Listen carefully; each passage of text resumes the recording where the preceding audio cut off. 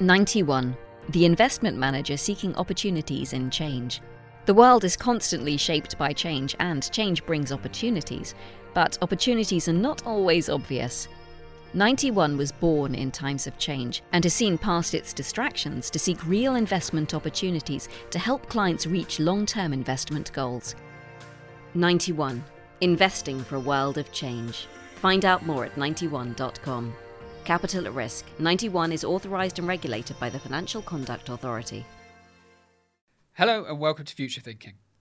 The beauty of this podcast is we can discover everything and anything to a point. One thing that does come up constantly in discussions with fund buyers is the need to find truly uncorrelated assets.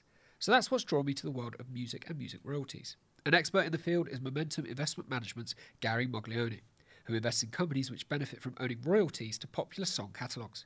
In this discussion, which was recorded in the second week of October for context, Gary talks about how streaming has changed the game for music investment and what the logical next steps could be. We also reference a piece by my colleague Daniel Ruiz, which I will put a link to in the show notes below. So sit back and enjoy.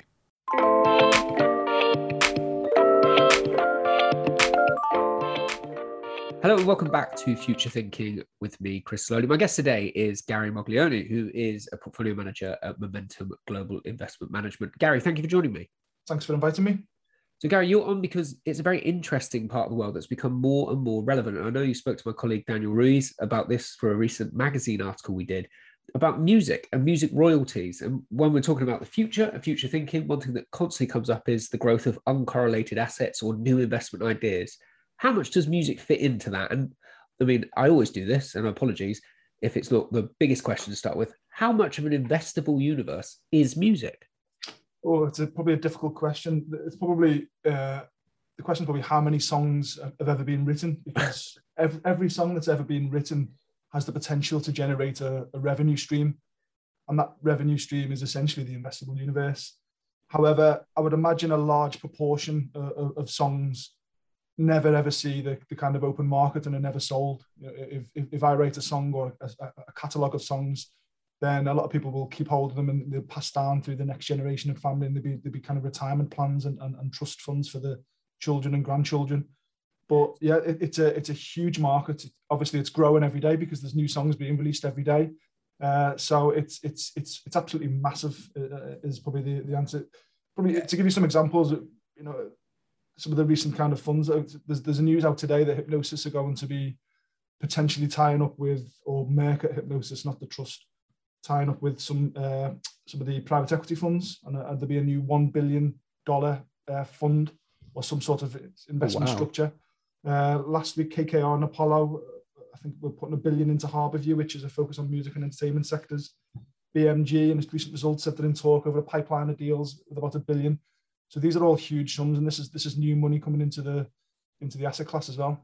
We've seen recently, I mean, Hypnosis is the great example there because we've seen them come more and more prominent in recent years. Has it become a big deal, much more of a big deal now? And what has led to it becoming more prominent?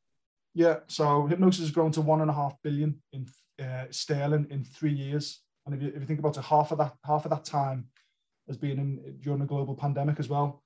Roundhill has raised, I think, just under $400 million. Private equity being very active in the space for 10, 15 years. So Roundhill and Hypnosis are the first ones to bring it to kind of the retail and kind of wealth space. What's changed? Why is it suddenly a hot topic? Well, one is Hypnosis and Roundhill opening up a whole new market. But two is the industry itself is undergoing considerable change, and that's streaming. 10 years ago, the music was in heavy decline. Many consumers were downloading music illegally, so therefore not paying for it. And that became the norm, with the majority of the market, I would say, doing that. And that's because there was a lack of alternative. You know, you could go out and buy a CD or an album for 10, 15 pounds, but you didn't have access to kind of the entire, global catalogue. Illegal downloads offered you that, and it offered it to people for free. And that's what was ravaging the industry. But over the past few years, streaming has offered a viable, reasonably priced alternative. And that's why I think the industry is undergoing significant change. And that's why it's attracted so much new investment over the past few years. So whereas the industry has been having decline in revenue globally up until about 2014, it's now demonstrated significant growth year upon year. And that's why there's so much kind of active investment and publicity around the space now. You mentioned there about buying CDs. I remember going into the local town, local city, spending 15, 16 pounds on albums that would be one or two songs and then largely filler. And it seems like now we're in this has been a theme across the whole of these future thinking things, this idea of customization and specific needs. Because like you said, if you have a Spotify subscription, you're spending £10 a month here in the UK, you could get any music from anywhere. Do you see streaming remaining the dominant factor, though? I mean, I put this in the questions to you beforehand. CDs must have thought they were sitting fairly pretty. They were doing very well. I know vinyl had a bit of a recovery, and it still does. But are you even looking that far ahead? Is there anything that could potentially unseat streaming, or are we in the sort of hyper-reality theoretical thinking stage there? I think we're at the kind of the extremely efficient end of the scale now. So CDs were kind of ripe for disruption. If you think about it, to sell a CD globally, you've got production, distribution, you've got to set up distribution networks and retail networks across the entire planet. That's expensive, it's complex, and there's a lot of people as part of that value chain that will take a cut of the profits. Streaming now, all you need is a mobile phone. You download an app and it's an internet connection. So you can now distribute your product anywhere in the world that has the internet, which is everywhere nowadays, and literally at incredibly low cost. Essentially, it's free once to distribute it. Once you've got the internet and the app set up, it's free. So this, to me, now is the most extreme form of distribution. It's extremely low cost, and it can touch anywhere in the planet.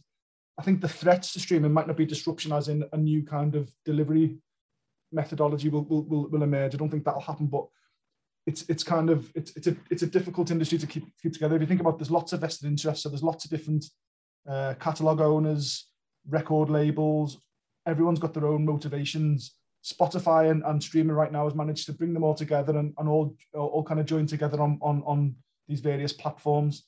But to me, the risk going forward to streaming could be, one major label decides to try and pull their catalog and go on their own. That will be difficult because, as a music fan, you don't want half your interests on one platform and half on the other. The other threat might be cost. If Spotify or the music industry drive costs up too high, then that might drive people back to illegal downloading, because the technology is there for illegal download.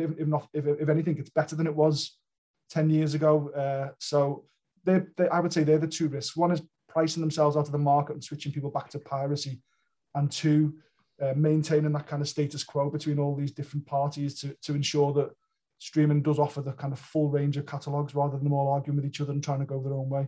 Well, that's a really good point, because that was something that I had in my notes is we've seen it with visual content. We've seen it with Netflix were the monopoly. I mean, they still are huge, but then we've seen the growth of Amazon Prime, and then there's been Hulu, Peacock in the US, Paramount Plus, all these groups setting up and also having their own unique content.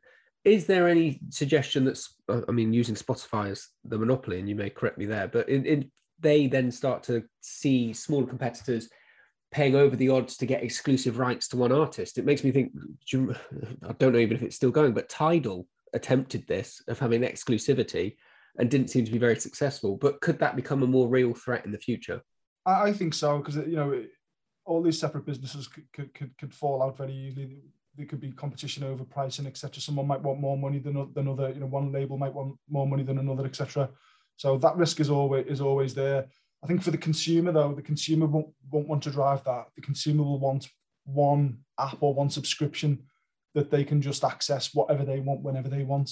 I think the consumer won't be happy if it's split amongst different platforms and you have to pay different fees to different platforms. I think that would increase the risk again of people going back to an illegal app where you can download things illegally. So I do hope that the music industry can keep itself together, can work well with the digital platforms, can keep the agreements in place and have kind of cover all agreements where most major catalogs are all available in one or various platforms. I think competition's good. So if Spotify is the one platform, then they may have more leverage and be able to drive up their share of the revenue, which would be detrimental for music copyright owners and songwriters and artists, etc.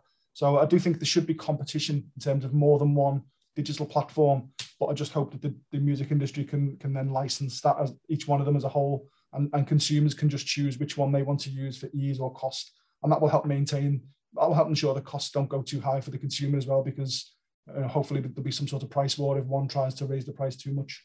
Yeah, absolutely. And as someone who consumes a lot of music, I'd hate to end up with several subscriptions. We've already seen that, especially in sport, where Sky Sports in the UK had a monopoly, and then they've gradually lost their edge in that regard.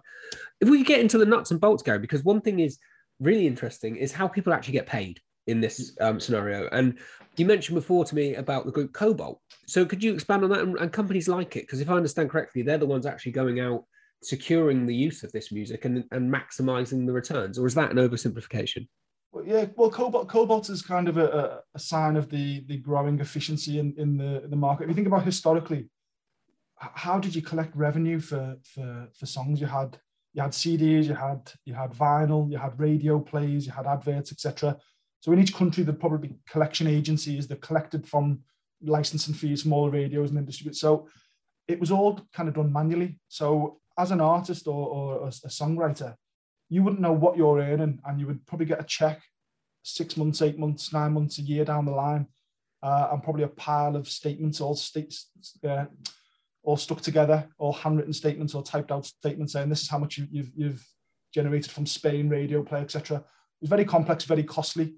And I think a lot of the fees were collected by the big publishers, which are attached to the major record labels. So the fees for collection was ranging between, I think, 15% and up to 40% for certain revenue streams in certain countries.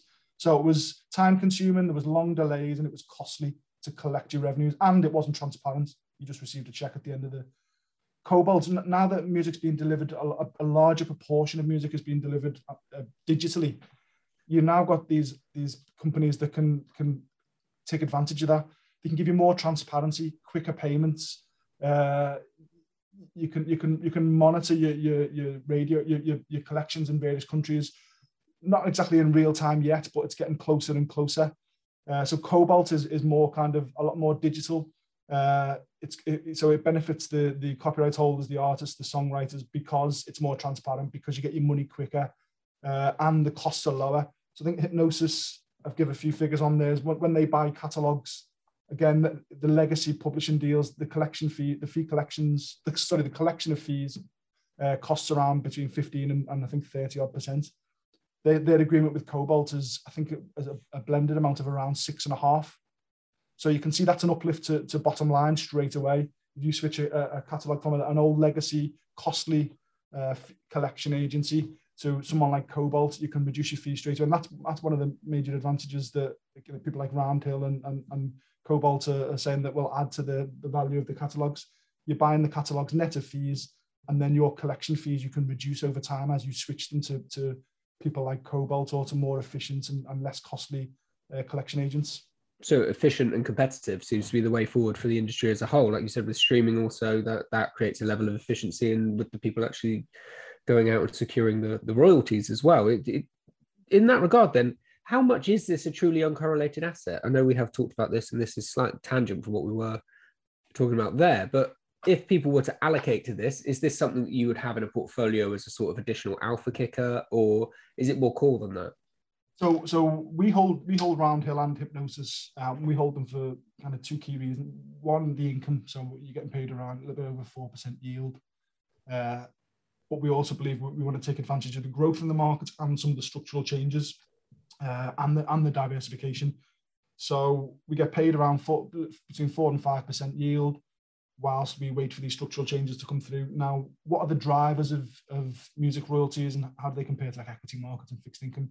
Nothing's ever perfectly uncorrelated. So there is still kind of links to the economy, and obviously the share prices versus the NAV in the closed-ended vehicles will have some, some kind of correlation to equity markets. But the main drivers of music royalties are technology driving down costs and increasing the audience, legislation.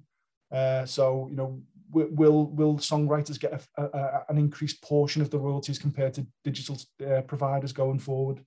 Emerging market growth, China, India, these places. Spotify was only launched in India a few years ago. So these are the most populous countries in the world. And as their GDP grows, more people get mobile phones, the costs of data come down, the growth will be extraordinary in these countries. And then new revenue streams as well. So TikTok, Peloton, Robux, all these type of things are all new revenue streams that didn't exist before. So they're the key drivers of what will determine the returns of music royalties going forward. And a lot of them have little or no correlation to kind of interest rates, employment rates, the equity markets, etc.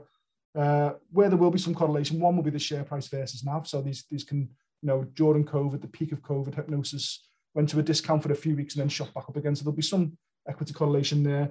Discount rates are an important part of the valuation of the catalogues. They've been coming down in recent years in the music industry. For each, I think, 0.25% reduction in the discount rate, it gives about a 4% uplift to the value of the catalogues. So given inflation right now, there's probably upward pressure on the risk-free rate, but there's probably downward pressure on the premium that the asset class has over the risk-free rate. So right now, the discount rates could just come down from 9% to 8.5%. And I still think that premium will come down as people switch from a discretionary model of buying records, vinyl, etc., to a more utility-like, which is you pay your Spotify £10 once a month. Then those revenue streams will be less volatile, they'll be more predictable. So that helps to reduce that discount rate. So I think overall, yes, there will be some correlation, as with every investment, there's always some. But in terms of choices out there, this is one of the less correlated asset classes, and it's one that's showing consistent growth at the moment as well. So that's what's quite attractive to us. One final question, Gary, because I think you've covered everything in great detail. So thank you very much. And one of my colleagues once interviewed Nick Train of Linsell Train, and at that point he had a big stake in Manchester United, and Manchester United weren't doing particularly well on the field. Nick Train said he didn't care, basically, because they were a well-run business that happened to play football. And as long as the business side was still good, he didn't really care if they just lost 2-0 at home to Fulham or whoever it was. Does it matter if you're a music fan? Does that have any bearing at all? Or is it solely, this is a business opportunity that happens to be about music? Yeah, I think it's the latter. So to me, I wouldn't describe myself as a massive music fan. I do enjoy music. But to me, when I talk about the investment, it's about the revenue streams and the potential to grow those revenue streams and how consistent they are and what are the opportunities. So I don't care whether it's Meatloaf or Beyonce. I care about the revenue stream. Now, where I do kind of differentiate is an earlier vintage, an older song and a newer song have different return profiles to me. So I want to know who the artist is and what the song is, because I want to know the vintage of it. Because you imagine when a song gets launched, within its first 3 years, it's probably going to be peak earnings, and then it's going to, it's all over the radio. People are buying it, people listen to it on Spotify. Then it declines over time. So I want to know who the artist is and how recent it's been released, just to try and profile that revenue stream. But other than that, I don't care who the artist is, what the song is. I want to see the data on the cash flows. I want to see where it's been and where it's going. So to me, you don't have to be a music fan, because it's bond like. It's like investing in bonds rather than the commodity is a very interesting commodity. The product is something very interesting. And when I hear one of the songs the Hypnosis or Roundhill own on the radio, I will tell my kids, this is one that we invest in. I will encourage them to add it to their Spotify list, so that try and bump up the revenue in some way. But that's where it probably ends. To me, it's a revenue stream rather than an interest in the style of music or the artist or the song. So I'm already trying to think of headlines and as we're going along, and Beyonce, Bonds and Beyond seems to be sticking out for me. So, Gary, thank you very much. Thank you for taking the time to speak to me. Okay, well, thanks for inviting me.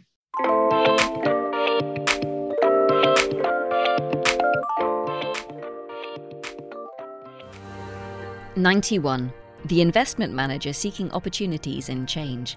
The world is constantly shaped by change, and change brings opportunities, but opportunities are not always obvious. 91 was born in times of change and has seen past its distractions to seek real investment opportunities to help clients reach long-term investment goals. 91, investing for a world of change. Find out more at 91.com. Capital at risk. 91 is authorised and regulated by the Financial Conduct Authority.